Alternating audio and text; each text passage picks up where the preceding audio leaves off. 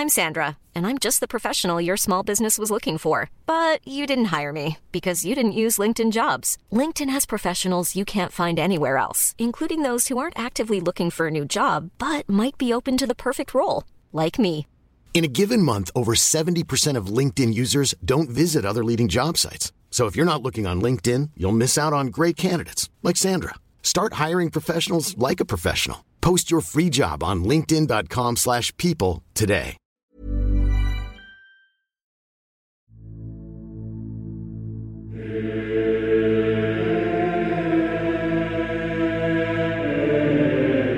Welcome along, everybody, to Meeting of the Elders on the Cold Pop Podcast. This is our monthly show where we go back and look at what other people thought of our thoughts. Richard, I'm AJ, and today we are going to be going through the last... It's been a while since the Meeting of the Elders. It had to get delayed a couple of times, so we've got a couple of episodes You got COVID. That's true. We've got a couple of episodes to debrief. And if you want to get involved, if you're listening or watching to this, you can get involved by joining our $15 tier over at patreon.com/coldpopture and become a cult elder yourself. You will be invited into a little Discord channel, and in that Discord channel, you will then, on a monthly basis, be invited to either send in some voice messages or write out your thoughts on the previous conversations that have made up the last month's worth of episodes. Richard, what are the episodes we're talking about? Today we are talking... Yeah, that's a great question. Today we are talking about Leprechaun, Richard's Spooky Sounds Quiz, the Butterfly Effect, and of course, Who the Scariest, a Doctor Who villain ranking. What did you weren't involved in that episode, and we haven't really talked about... Yes, we know. God, stop shoving it down our throats. It feels like you're the government shoving the vaccine down my throat. But it was interesting. Like, how was it for you? What was your COVID experience like? What was it like for you being on the other side of COVID? I'd never had it before. This is the first official. I was so sure you'd had it. Because there was one time where I had to. Well, last time I had to do a podcast by myself was because you were sick, but I actually had COVID while I recorded that episode. And I had the super flu that you made fun of me for. Do you remember that now? I remember making fun of you, but I don't remember. I don't remember paying attention to you. The super flu I had was a lot worse than COVID. That was like being on drugs, whereas this was like the first day I just got really woozy, and then it was mostly just like coughing and spluttering for a few days. I guess the main difference I experienced, like the difference between COVID and just a regular cold, I would say.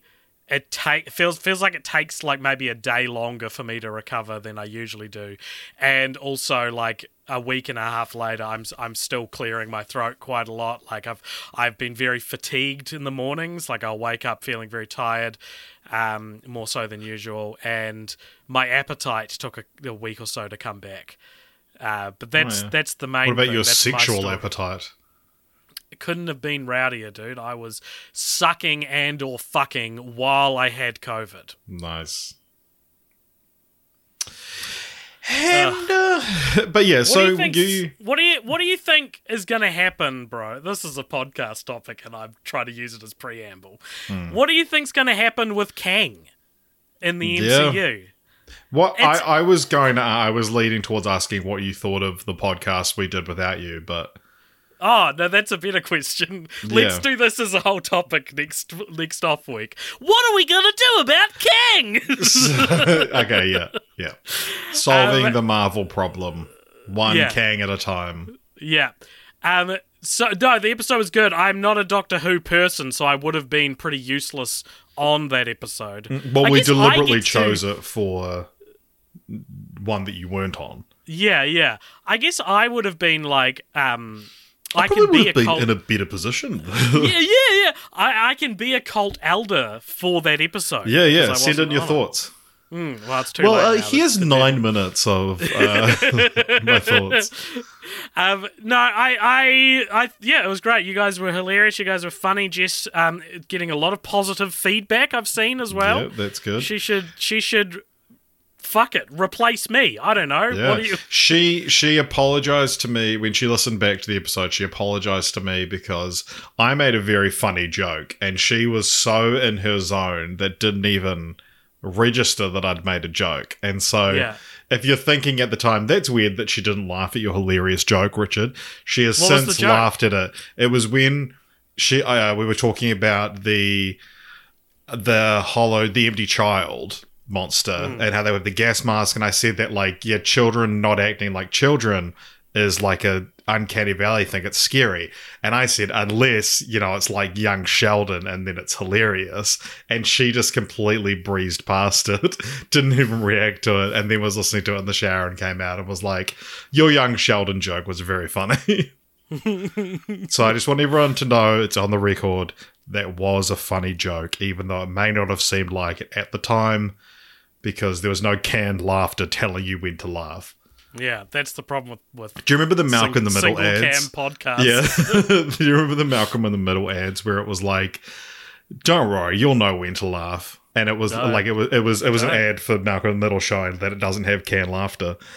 And I remember they played an ad for it that was like, it would be like, Malcolm's doing this, and it said, and Reese, like, it had almost like Guy Ritchie style, introducing the characters with their name on screen, and it spelt Reese, R-H-Y-S, which I'd never seen that spelling before at the time. And I was like, what the fuck is that word? Like, who the hell was spelling? And like, since that's like how I now know that's like how Reese Darby spells it, and that's a valid spelling of the name. But then they, after like a couple of days, when they reran the ad again, it was R-E-E-S-E, which is how I understood it to be. And so I was always just like, for years, I was like, what the fuck was that weird like typo they made in that Malcolm in the Middle ad? And then Reese Darby came to prominence, and I was like, you can spell it like that. So that solved a years-old mystery for me. And like you could have asked someone, but why? Who cares? It's not important enough of a thing. So it was something that you quietly struggled with until it was resolved for 20 years now. Probably. Yeah. But it's funny because I'm sure, like, if you knew someone named Reese who spelled it like that, and you got the brief, make an ad, you got Reese, you got Malcolm, just, put title cards up. You wouldn't even question spelling it like that. No, and I think this episode of Meeting of the Elders should be called, He's Named What? It's spelled how? Yeah, have you got any other like decades old mysteries that you want cleared up? No, but I'm getting to a weird stage in my life to ask you the question and then interrupt with a tangent. But that like I'm now experiencing things where like I haven't done it in 20 years, or I haven't thought about this in 20 years, or oh god, it must have been 20 years since I did that. Same. And it's weird, right? Like I had a I don't know if these are like memories from when I was 10. Yeah. I'm not sure if there's like an international thing, but like, like a lasagna topper. Yeah. It's like essentially a little deep fried square of lasagna. They're quite nice, but they have like other flavors of those. And I was talking to someone. Where is this going? and they'd never had a lasagna topper. And like growing up, I didn't have that because I was like, oh, lasagna, gross, for some reason. I don't know why. And I didn't have them, so I would opt for the like cheese and bacon topper. Yeah. And this person who I was with, like, she'd never had a lasagna topper. I was like, we have to get you one. And then I was answering some emails or something like that. So I stayed in the car and she went into the petrol station to get us both lasagna toppers, and they didn't have them. They only had one, so she had it, and then she got me a cheese and bacon one. It was just like, oh, I hope you're okay with this. And I was like, yeah, I used to quite like this. And then I bit into it, and I had like actually like a critic from Ratatouille moment where I like flashed back, and I was like, oh my god, like if you'd asked me, I would have said, yeah, I've probably had a cheese and bacon one before. But as soon as I bit into it, I was like, I can remember the last time I had this, and it was when I was at Heaton Intermediate, and I was like, as I was chewing, I was like, I literally haven't had one of these in 20 years. Yeah, man, that's awesome. I get that whenever I have a sandwich on white bread with luncheon meat and processed cheese. Yeah, you love that. It's the meal that my grandparents would make for me. And so, or if it's on a white bread roll, oh, so good. Takes me away. This sounds like my dad works at Nintendo kind of story, but it's true. My dad does work at Nintendo. My sister had a friend whose dad, like I say now, like, you know, I would have said then he worked for Coke, but for Coca-Cola, it's like he might have worked for some distributor in New Zealand or something like that. But anyway, we were able to get a bottle of vanilla Coke like a week or two before it came out. And I remember it was like my mum was at work, so I think it was like a Monday night, and my sister brought this bottle home, and me, my dad, and my sister all had like a third of a bottle or a can of vanilla Coke before anyone else in the country. And every time I have vanilla Coke, I still flash back to that moment. Like, it's still such a strong memory. I can remember like the dim lighting of the room we were in, and just like I don't have vanilla Coke like all that much, but it is because I've sort of maintained it like that. Having maybe once every 6 months or so, I'm still able to like flash back to that moment when I would have been like, when was vanilla Coke invented? I reckon 2004. I would say like 2002 or 2000 even. Yeah, maybe. Coca-Cola. No, vanilla. it'll have been post 2001 because I'd moved to Christchurch when it came out. So it'll be 2002, 2003. Do you remember Fanta Spiders? They were like chocolate orange sodas. Yeah. I ice cream floats are what we call ice cream floats spiders in New Zealand. But although speaking of like getting older and vanilla Coke, merging my two tangents into one, on one of my last days at work the other week, I went across the road, and I would quite often get like, because we had a vending machine at work, but they just raised the prices, and if you went across the road to the Superette dairy convenience store, whatever you want to call it, he had like them in cans. The guy was really nice, and they're more or less the same price, if not slightly cheaper, but he also sold vanilla Coke Zero in a can, which they didn't have. And I got it because I was like, I haven't had vanilla Coke in a wee while, and went back to my desk, started drinking it. I got like halfway through, and I was like, this is too sweet, I can't drink this, and I had to tip the rest out because I was literally like, my palate is becoming so refined that I can't even enjoy my sweet vanilla Coke anymore. I am currently drinking a Lift, which I'm not sure if that's like I have to imagine it's not like a universal drink. I think it's just New Zealand, Yeah. My vanilla Coke story is that some point after 2002 they briefly discontinued it, at least in 2007. New Zealand. Yeah, and then it came back, and in a frantic, in my frantic excitement, I bought like a whole 2.5 litre bottle of vanilla Coke and spent the weekend drinking it by myself. And since then, I have not been able to drink vanilla Coke. Damn. Yeah, Lift is only available in Australia, New Zealand, Latin America, Germany, Austria, Philippines, and Eastern Europe. And it's for us because it's like we don't have like what Americans would call lemonade, which is like not a sparkling drink and does actually taste like this is a sparkling version of what Americans would call lemonade. Whereas we call lemonade. Sprite lemonade. Yeah, we call old-fashioned lemonade, yeah. They call Sprite what? Richard, shall we get into some messages, some correspondence from our cult elders? Okay. So I'm going to read Cheese's message on the Discord first. This is what Cheese has to say. On Butterfly Effect, Cheese says, I had a very similar experience as AJ. Saw it young, thought it was super edgy and cool. So you also had a similar experience to Richard. Watched it probably many times. People love to just... pretend like you weren't part of the anecdote. Yeah. People always do that. It happens sometimes where people are like, oh my god, that was so funny what AJ said. And it's like... I had nothing to do with it. I said that. Yeah. Yeah. Get better. I'm so fascinated by when people mix up who told a story or who like something like that like Yeah, I don't know. I still imagine people like not knowing which one is which of the two voices. I listen to Even podcasts. though there's a video.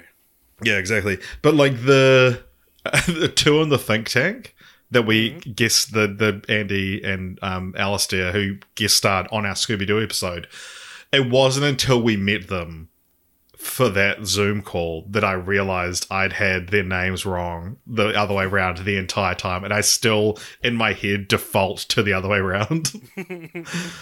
Very confused. They've got very different voices as well. Well, that's the thing, and I think it's that like Andy has like a sillier voice, and so I thought he would have the sillier name.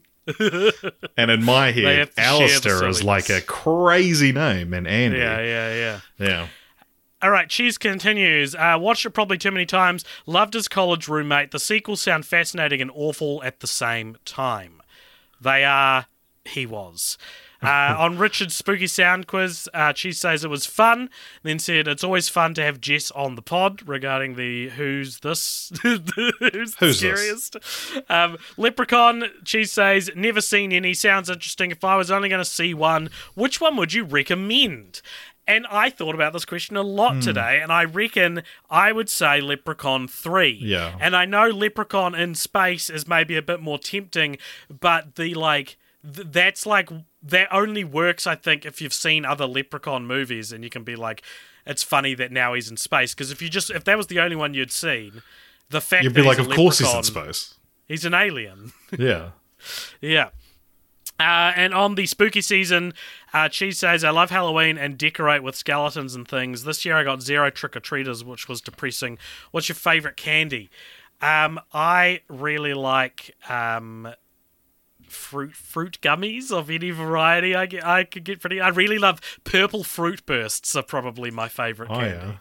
I like a little bit of tang in my like. Yeah, a fruit thing, but like something citrusy. Usually, I quite like. If we're going fruit bursts, my favorite is lemon lime, which is considered like the dud flavor. I don't like. No, it's objectively the best flavor. one, but it's not. Purple's the best one, but I respect what you're saying. Like quite often. Like, I can always get the lemon lime ones, the green ones, because they're always left over. Even though it's like, I borderline don't like any other fruit bursts, but I love those ones. Banana is so much worse than lemon lime. Yeah, you have a hang up about artificial banana flavour, though. Yeah, I think it's sin. Yeah, I was going to get you some banana flavoured syrup and making milkshakes. I would have thrown it away. I don't really drink milk either. Yeah.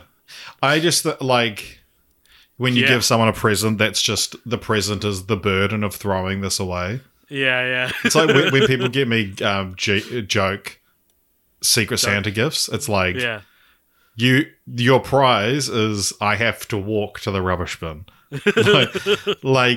I'm totally fine with, and I try to make this known without sounding like a dick each like Secret Santa season, is that it's like I am happy with a girly mug that's like, oh my god, that's so funny. Richard's a boy, he's drinking out of a mug made for girls. This is insane. Yeah, that's crazy. It still holds liquid. I can still drink out of it. Or you put something that has like a funny slogan on it, whatever. But it's like, if you are just getting me something, like I got given like a G-string once, and then I left it at the house that we did it at, and the person who got it for me was so offended that I like didn't like her gift because she thought I would find it so funny. And I was like, yeah, but what do you actually expect me to do with this? I won a Lynx Africa pack at a show that I went to last year, and I took it and I was walking, and this was a show put on by my friends, so they gave me this thing as a prize. And as I was walking home, I was like, I got a Lime scooter home and I don't have anything to hold this big Lynx Africa pack, so I just threw it away. I just threw it in a bin because I was like, I'm not going to use it, and I'd take it home just for the gesture. But yeah, no,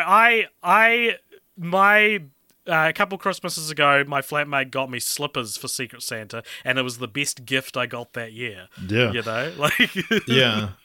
Yeah, Secret Santa's a funny one. Like, I this is my other big thing, and I'm sure I've talked about this before, but it's like I understand why people do this, but PSA, anyone listening out there, do not buy me a pop vinyl.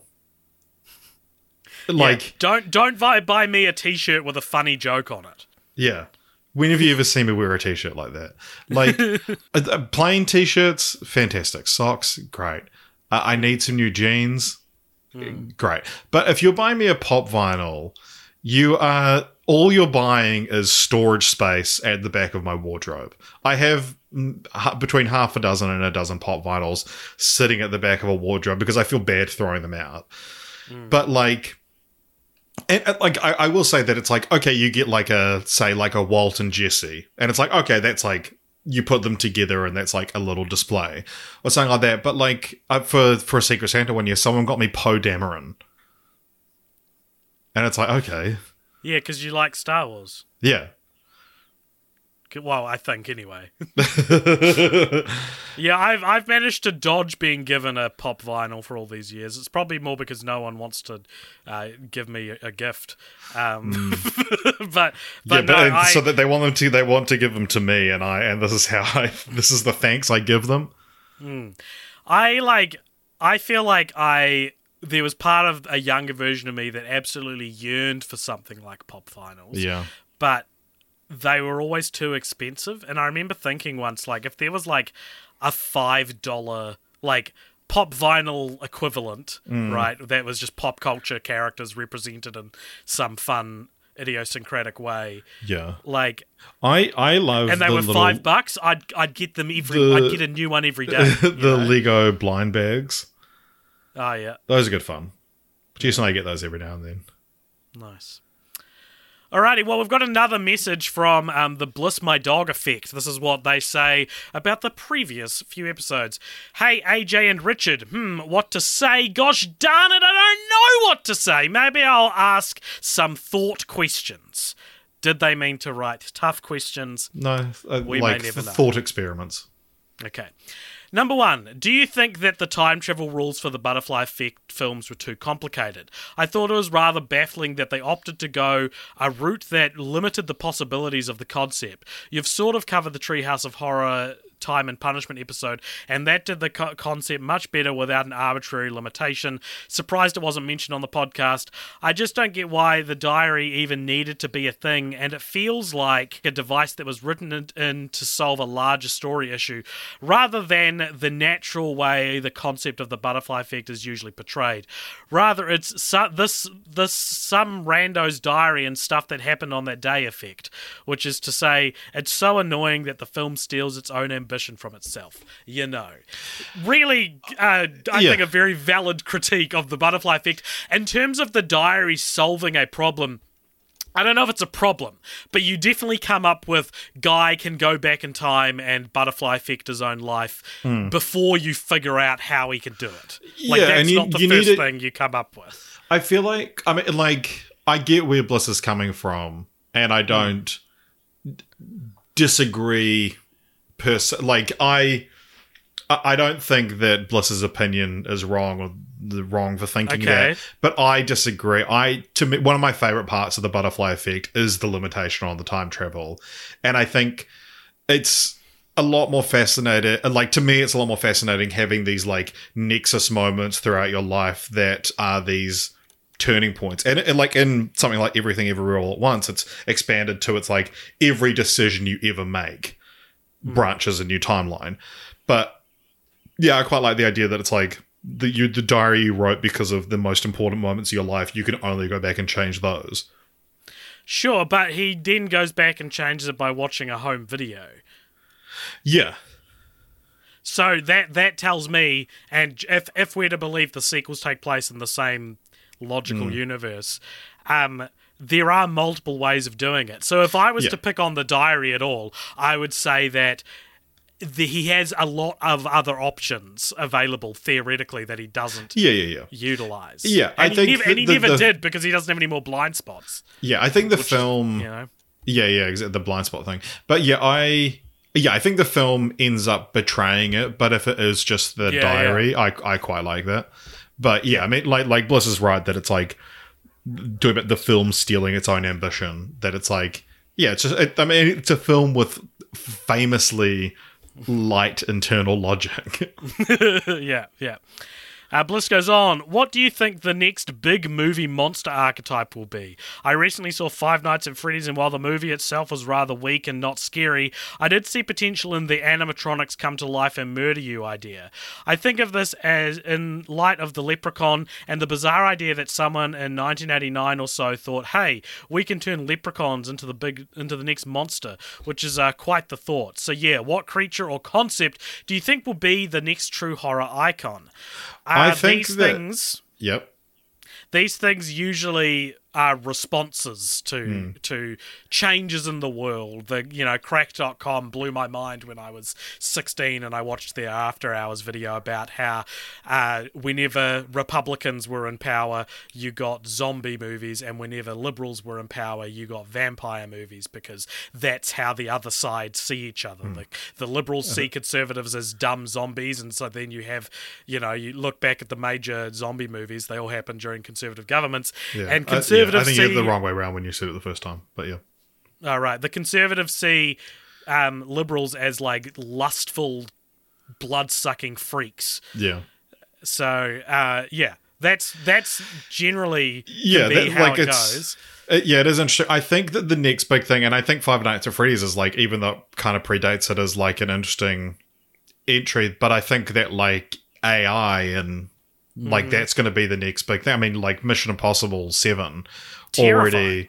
I mean, you said the thing about Joe Biden, said he's like now more scared of AI, but I think that like any ideas with like AI or things taking on a life of their own is like, I mean, it was big.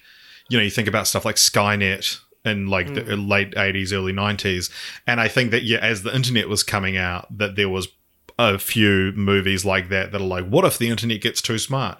And I think if we're looking at it like in a cyclical nature, like you were saying with the zombies and vampires, I think that AI being the next big boom in technology, and like in technology, will be reflected in our horror movies. The other thing as well is that like, we haven't seen. I mean, there's a video essay in here that I'm sure would refute this, but I think that we're seeing claims, seeing how COVID would impact it, and I think it's like we probably have seen, not that I can necessarily think off the top of my head, but like themes of isolation and things like that appearing in horror movies because it's preying on the real horror we felt for a few years. Oh, and I mean, yeah, there you go. Like some kind of illness being, like I could see illness being a big thing in the next, give it another 2 years,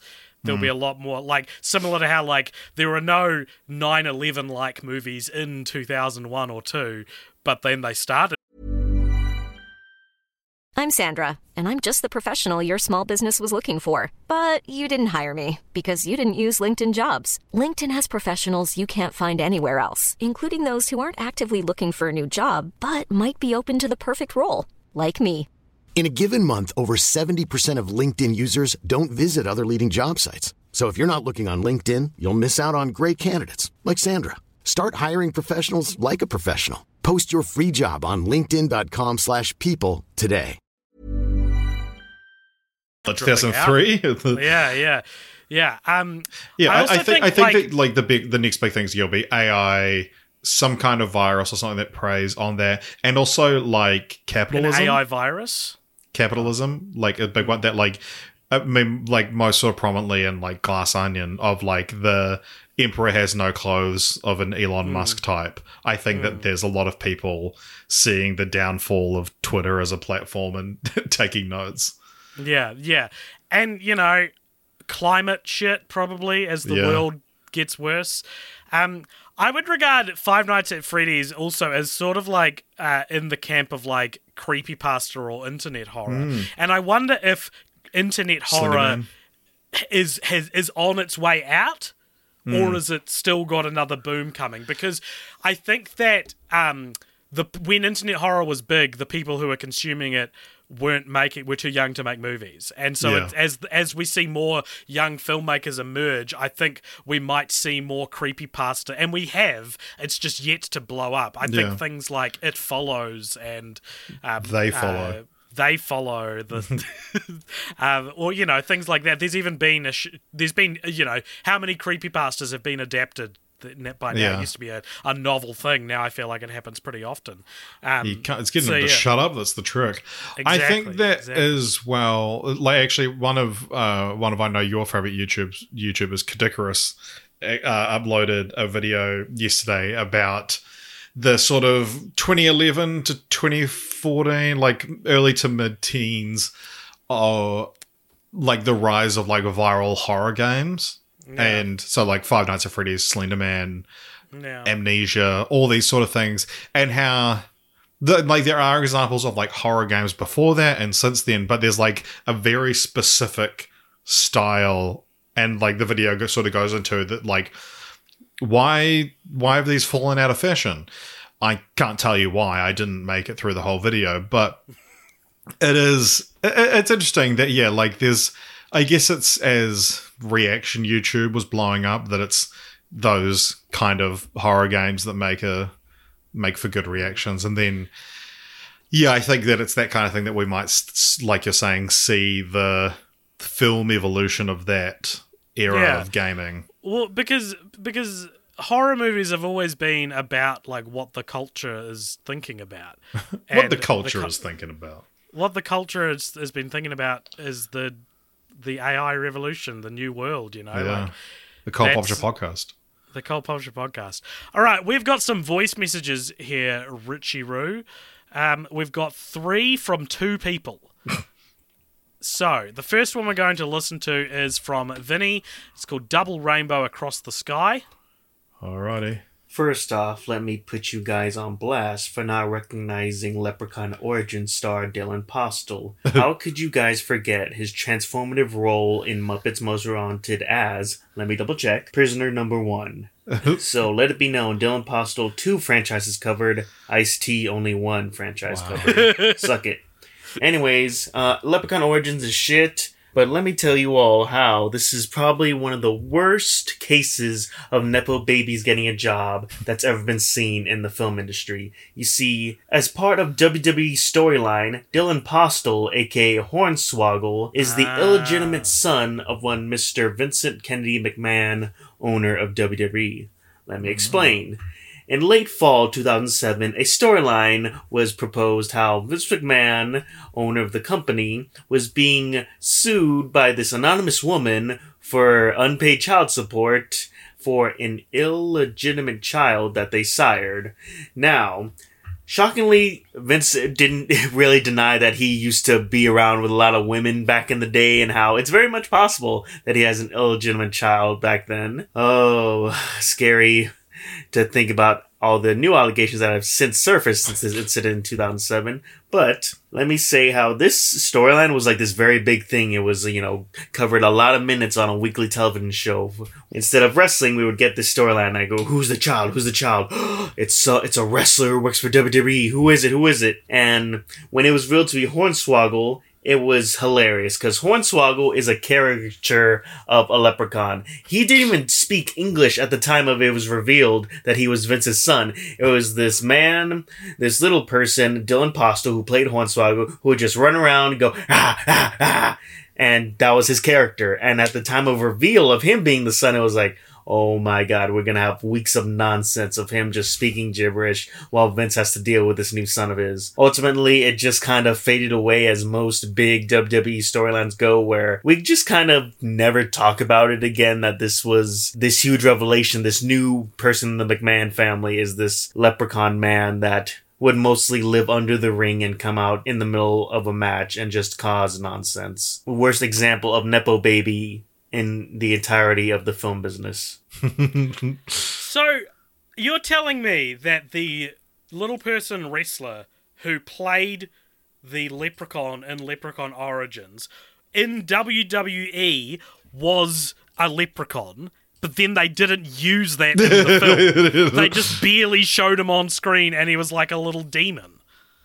That's so weird. That makes me even more mad at That's like Leprechaun hiring Origins. Benedict Cumberbatch to play the Grinch, but getting him to do an American accent. That's exactly what it's like. Oh my god, how interesting. Alrighty, we've got our next message here is from Dan from Hawaii. Let's get that playing. Yeah. Aloha also means hello. This is Dan from Hawaii calling in to the Cult Elder segment to talk about Leprechaun and the Spooky Sound Quiz. I want to start off by saying that the Spooky Sound Quiz, or whatever the official name was incredible. I thought it was genius. I thought it was great. A bit of a downer to end on the politicians, but that was spooky. You did get me. And I'm very glad that I listened without driving, because some of those jump scares actually got to me. I'm a very jumpy person. I don't remember how easily startled you two are, and this transitions nicely in what I want to talk about with Leprechaun is, love the Leprechaun episode, really interesting. You really speed through it. It feels very much like an old episode. One thing I have to ask, which you guys don't really talk about, you more talked about, like the fun of it, the camp of it, the plot, but do you think that people sincerely find any of this actually scary? Because when people talk about Leprechaun, I don't really hear people talking about how scary it is. And I watched it with a straight face, slightly amused by some of the camp. But overall, do people find this original movie scary at all? It's a horror movie where people actually, besides kids, did anyone get nightmares from these? I don't know. That's what struck me most about it. And, I haven't read one of these on air in a while, but I did write a haiku for Leprechaun. That's what I do for every movie I see, including the movie Monster, which AJ mentioned on Pod about that just hit the film festivals, the new Corriere film. Amazing, amazing movie. Everyone should see the new Monster coming out. It's very Rashomon-esque. Anyway, I watched Leprechaun before that, and here's my haiku review. They really base this off serial TV ads. Fuck you, Lucky Charms. Yeah. That's pretty much what I want to say. I'm really stunned by how much I did not like the first one. Slightly relieved to hear that it's not the best one, despite what everyone else said. And I appreciate the breakdown, so I don't have to watch all those movies. Although, speaking of having to watch all the movies, the Cult Popcorn Bowl, which I run, is doing another watch-along. We did a blind watch-along last time we did it for Paranormal Activity. Many of us did not have a great time with it. And this time, we're committed to the Barbershop series. I'll be watching all 4 of those, and so will a lot of the Discord. So be ready for us to have opinions on those. Aloha also means goodbye.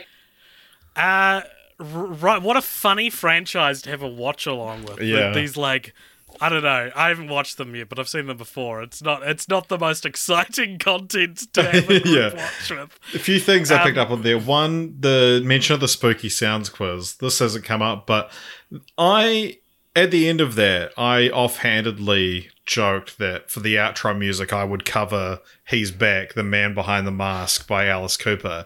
And I had a bit of time when I was editing the podcast, and I did it. And not a single person has mentioned it. And when I was doing it, not a single person in the Discord, and that's the bite back of podcasting is you provide hours of entertainment to people, and they might even love it, but it doesn't necessarily mean they'll say anything. Yeah, we have quite a lot of interaction with our fan base, and I was so proud of that. I thought it was so, even the quiz, I put so much work into that. More Cheese is gonna love this. You thought, yeah, and not a single person mentioned it, and my heart was broken. I tell you, and I was for one of my first big podcasts that I was editing myself, I put a lot of work into it, and I was oh man, people are going to be demanding the full version. It's going to be so funny. I played it to Jess, and we were both crying, laughing. And I even asked about it a week later, and everyone was just oh yeah, we just didn't say anything. this is so weird. Like, we're just this is the curse of the mid-size mid-size audience podcast. I think that this is something that maybe becomes more obvious when you're editing them. Yeah. Because I had stuff like that every week, man. You just got to be like, oh well. I don't think you ever put that fun. as much effort into it as that. I put so much effort into that. I think people would have mentioned it if you did it. Well, they actually did mention it in real life, but they thought it was me. Yeah. Yeah. I'm needier than AJ. You always say that, and I want that on the record. Like you don't want anyone to give me any appreciation at all. I want it to be like a one-to-one. AJ, so it'll be like AJ's joke was real good or whatever, and you will just immediately be like, "What about me?" Yeah, I think that is proof that I'm needier than you because you don't do that. Well, because you wouldn't like it if I did it. Yeah, because I'm so much needier than you. I'm going to start doing it. No, don't. I'm too needy. On the question, is Leprechaun scary? I never realised till right now that I don't think it even occurred to me to be scared while watching these movies. I think people... They're not scary at all, you're right, Dan. Yeah, I think people maybe get like squeamish with them and stuff. Like stuff like the belly expanding with the golden... Deaths, but yeah. Yeah, and I think that kind of passes enough for a horror film to be like... Like, that if you wouldn't necessarily be okay with your young children watching it just because of the gore and stuff like that. Like, yeah. I don't think it's going for, like, any kind of real tension, but I think those creative deaths and the gore and the, like, what's called the, like, joy that Leprechaun is taking in these things, I think that's where the horror comes from. We got one last message also from Vinny here. It's called Can't Believe It's Not Butterfly Effect. Let's get that playing in 3, 2, 1. Hey guys. So this is me doing my fucking job and telling you all about Wild Wild West, the Steel Assassin. Yes. That's right.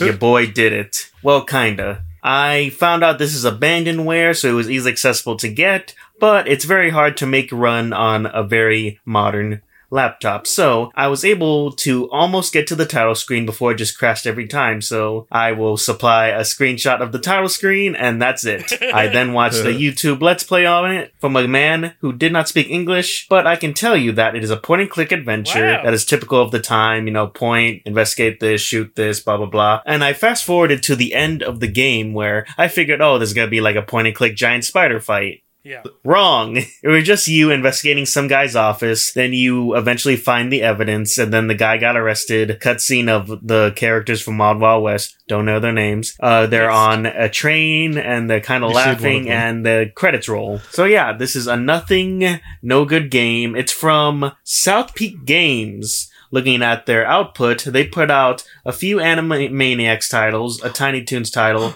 a Dukes of Hazzard title, and as the Wikipedia says, quietly dissolved in July 2013. So yeah, this game is nonsense. I couldn't get it to run on a modern PC. It looks like trash, and yes, I did my job. Now let me delete this trash app off my laptop and get back to better work. I was like, he's listening to the Cult Popture podcast for a second. There was, of course, a reference to a Patreon episode that we of Generic Movie Podcast we did on Wild Wild West, and we talked on that episode about speaking of character names, the fact that it's a buddy movie, but it's only named after one of the characters. It should be just Wild West, but Wild/West. And Wild is spelled W-Y-L-D. Or W-I-L-D-E, like Oscar Wilde. Yeah. What are you a point and click kind of guy? Get this, my mum was a point and click kind of guy. The only video game she'd ever play would be point and click. I love point and clicks. They've kind of gone away, and you go, why did they go away? And then you look at the history of them, and they got just real boring and stupid. That's basically why they went away. I like the Curse of Monkey Island is like one of my favorite games, and when I got a PC for the first time, I immediately downloaded Steam just to buy it and play through the whole thing. And then I got on some Steam special or something like that, like the Monkey Island pack, and bought all of them. And I just like cannot get into any of the other ones. I started playing just the other day, Harlan Ellison's I Have No Mouth and I Must Scream, which is a point and click based on the short story. And the short story is fantastic. And we're talking scary, like that's fucking scary. But yeah, I got through like, I mean, it's not very long because the game's from the very early 90s. But yeah, I got through I think I got through like 2/5 of it. You play as like 5 different things. And then I just got to one bit that I couldn't work out. And I was like, well, bored of this. I also famously took like 13 years to finish the point and click game, Mission to McDonald Land. And then when I finished it, I realized like 13 years later, I recognized the final world you go to. And I was like, oh, I must have finished this at some point 13 years ago. I used to be really into a lot of point and click games. One of my earliest memories is my mum and brother playing the Discworld. That's Discworld 2. Two different people, right? Yeah, playing Discworld 2, and I remember the Road to El Dorado had a point and click game. Yeah. Casper, I think, was a point and click game. There were these really good point-and-click games on PS1 called Broken Sword, and they were like the peak of like the object you have to get. You will never guess how it's supposed to be used. It's like, how do you get the cat out of the tree? And it's like, you have to get this character drunk so that they drunkenly drive into the tree and the cat falls out. You know, shit like that. It's not like logical solutions to the puzzles. Yeah, there's one where it's like in Curse of Monkey Island where you have to get a bit of gold. And you find a guy with a gold tooth, and you have to like give him a jaw because you find out he loves candy or something like that. So you have to give him this jawbreak you find on the floor of a barber shop, so it makes his tooth loose, and then you have to like suck a helium balloon in front of him so that he gets jealous and wants to do it too, and then you give him a piece of gum, and it like because if you don't give him the helium.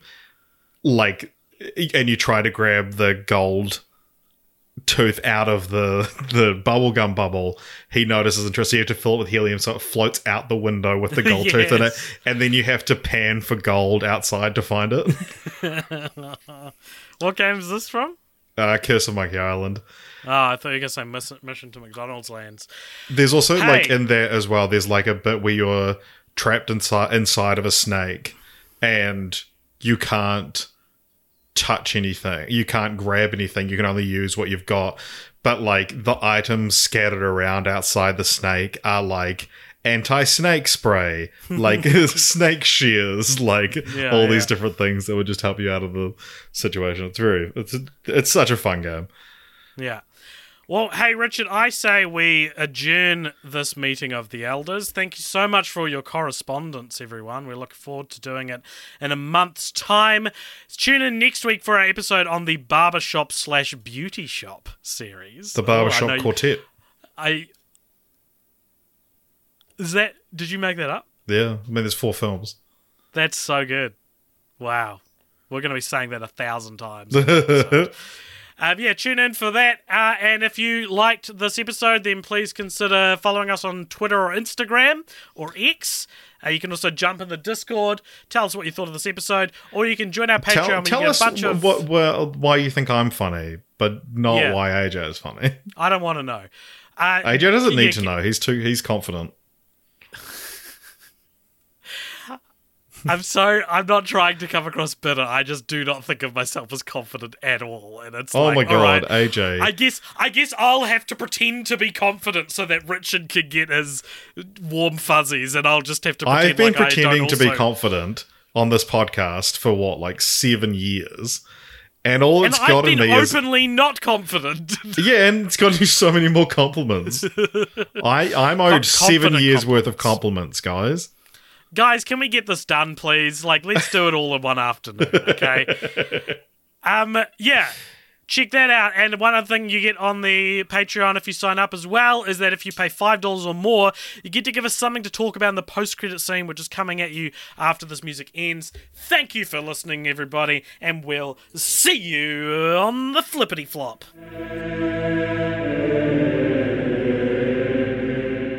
Well, Welcome along, everybody, to the post-credit scene. This is a segment at the end of each episode where if you donate $5 or more over at patreon.com/ColePopture, you get to give us something to talk about. And this is the post-credit scene. Richard, who is it from and what does it say? Today's one comes to us from Joshua Cole, who says, describe your perfect Sunday. Now, my perfect Sunday... I did the joke. I used to hate Sundays because it was like, school tomorrow.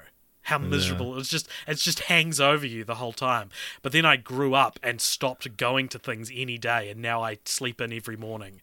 And the concept of having a work-life balance is out the window. My perfect Sunday is like pretty stress-free, pretty stressful. Maybe I'm hanging with my friends. Maybe I'm partaking in a little bit of that good pussy. That good pussy. This is what I meant. Yeah. And maybe we go somewhere. Maybe we do something. Yeah, that's my perfect Sunday. I think like mine would have to involve an escape room. Love escape rooms. Did one last Sunday actually. Wow. We got out with less than a minute to spare. It was such bullshit. It was such it was like the only one we've ever struggled with. And it was like for first 10 minutes we couldn't even like work out what to do. And it was like it was essentially there was this like nothing in the room that you could move. It was very small and then it opened up to other ones.